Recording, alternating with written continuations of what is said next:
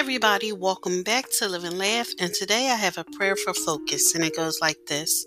Dear Heavenly Father, thank you for the gift of thought processes. Today I praise you for human minds. To understand the magnitude of your power is beyond my comprehension, yet every detail of the world is under your care. Lord, sometimes my mind grows cloudy with the cares of this world.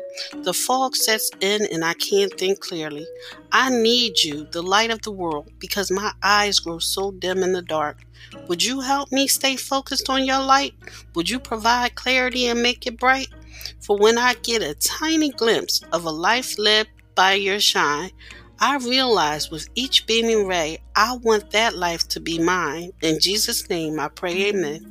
Thank you for listening. If you know anyone that could benefit from this prayer, please go ahead and share it.